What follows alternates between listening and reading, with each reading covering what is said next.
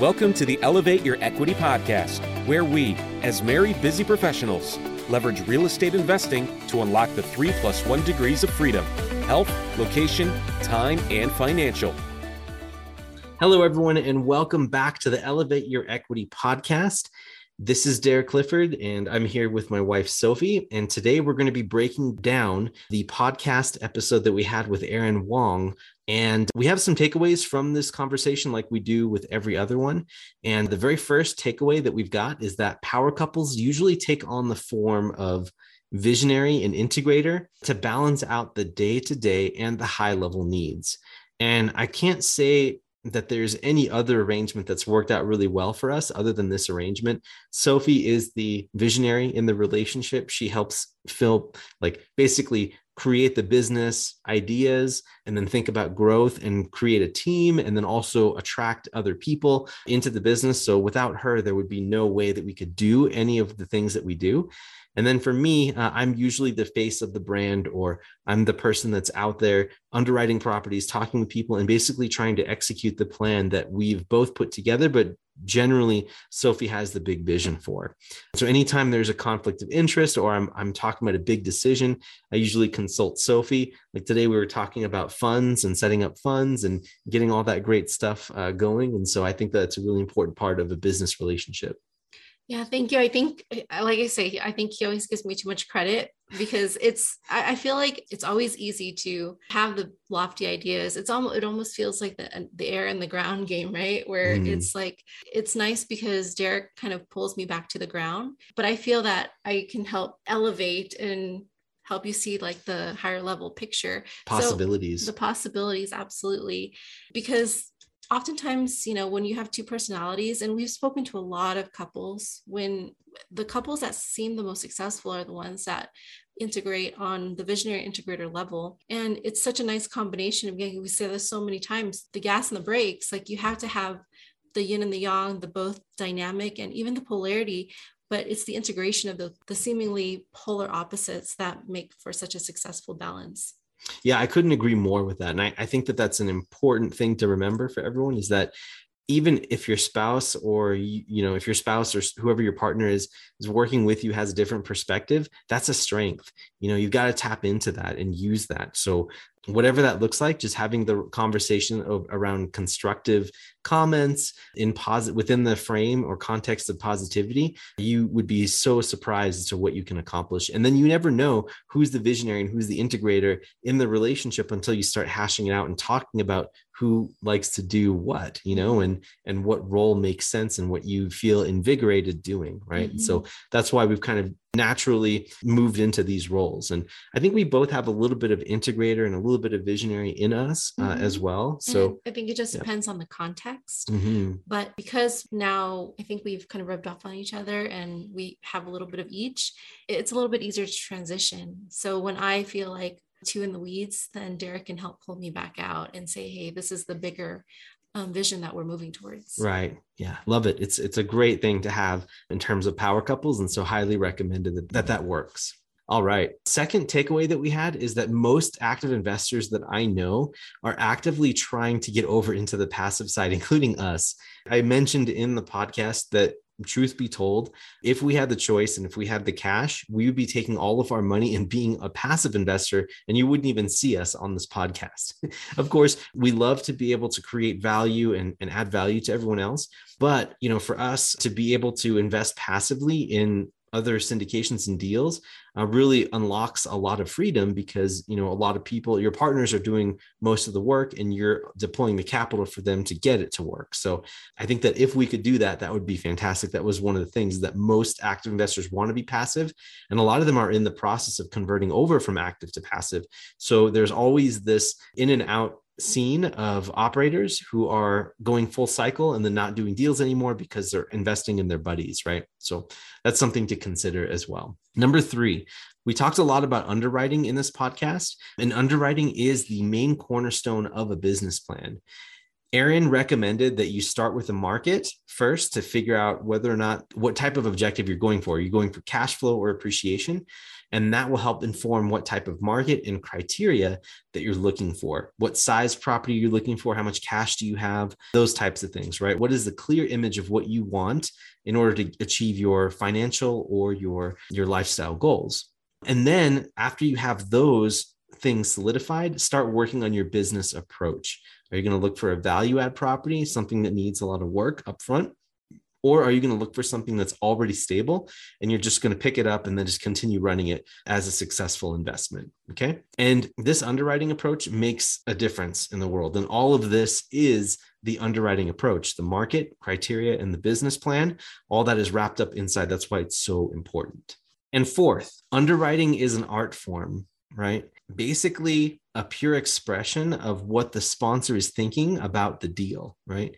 Some sponsors will embellish some numbers or they'll put in some very liberal or loose assumptions, and that says something about the operator, right? So if they're making these grandiose promises and then they have a history of not meeting those promises, that's a big red flag, right? And that's why we say that the underwriting and the business plan says a lot about the sponsor.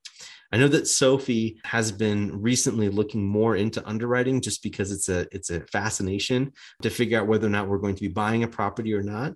But I know that like we've gone over a few things as we learn here together, this process, where all you got to do is tweak one number and all of the returns just completely change. So it's very easy for you to have a property be perceived as going to be successful versus what it actually will do and what's realistic. Mm-hmm. And there's something to be said about the art form of underwriting in terms of looking at it as a story. I think that's when I would see Derek in front of the computer, in front of his spreadsheets, my eyes would glaze over. My brain, again, there's a story around my brain not wanting to work that way, or, whatever the story we create for ourselves, that I'm not good at numbers or I'm not analytical. But when Derek told me, well, looking at the numbers, like you said, it's an expression of the deal. It's actually the story of the building itself, the story form that we use to share with our future investors. And that, I think that's a really key factor in making sure that we create integrity, that we show our investors what a good deal it could be and what the potential could be there. So I think, like you said, I'm actually getting deeper into learning how to underwrite. And it's fascinating because there's so many ways, like you said, about the sponsor being able to change the perception of how good a deal it is. So I think everyone needs to be able to underwrite, even if you're a limited partner or a silent partner. Like it's really important. It's a worthwhile time investment in your education and learning how to do this. Yeah, I completely agree. And it's also very prudent of you to be able to protect your investment by asking questions and having some basic underwriting skills to understand what the investment is supposed to do. I know that we're investing to be passive, but if you can just be a little bit active, it's going to really help you out in the long run to get an effective property. So that leads me to the next point, which is point number 5. As a limited partner, you can and should reach out to property managers in the area that you're looking to buy and ask if the rents in the underwriting that the sponsor is assuming is reasonable. This is just one example of you just making a spot check basically on the sponsor's business plan. There's a lot there, right? And any terminology that you recognize, if you can check that assumption somehow by going straight to the source or someone that isn't involved and saying, hey, does this look right? Right? These rents look to be like $1,500. That seems really high. Does that really make sense? And if a property manager tells you there's no way you're going to get that, then that is a problem, right? Because that's something that most likely there's no reason for them to lie. And there's most likely a reason that they're trying to push up some of the numbers inside the pro forma. And again, that reflects back on the sponsor, right? When you're making these really loose assumptions and you don't even know it, right? And so that's why we encourage people to get some basic underwriting skills, which just starts with net operating income, cap rate, and debt. That's all that you really need on this. So hopefully that helps with that one. And then the last thing that I wanted to mention is that Sophie kind of touched on this before, and it's a really big point that bears and is worth repeating, is that the underwriting is a benchmark for how the property is supposed to perform, right? It's supposed to set the standard for what the trends are going to be. And a couple of years into the investment, you can start to see whether or not those trends are being met or they're starting to deviate from the business plan. And so it's really important that over time you review the business plan and make sure that the returns that you're getting are matching what the pro forma said they were, because otherwise, how do you know whether or not this was a good investment? You're going to continue to get cash flow. And unless you're actually looking at what the original plan was, you can't really tell whether or not it's worthwhile for you for the money. So that's something that I would say. And again, it feeds back into the operator's integrity, whether or not what they say or they intend to do is conservative so that they can easily beat that, right? Of course, nothing is a guarantee, right? You have these black swan events that happen all the time, like COVID or a war that just randomly broke out, over the last month or so. So those are things that you can't predict, but for the things that you can, that's what you should be looking for the business plan to help underpin all of that. That being said, I don't know if you have any other comments to that, but no. Underwriting is what it is. Yeah, that was well summarized. Thank you. Yeah.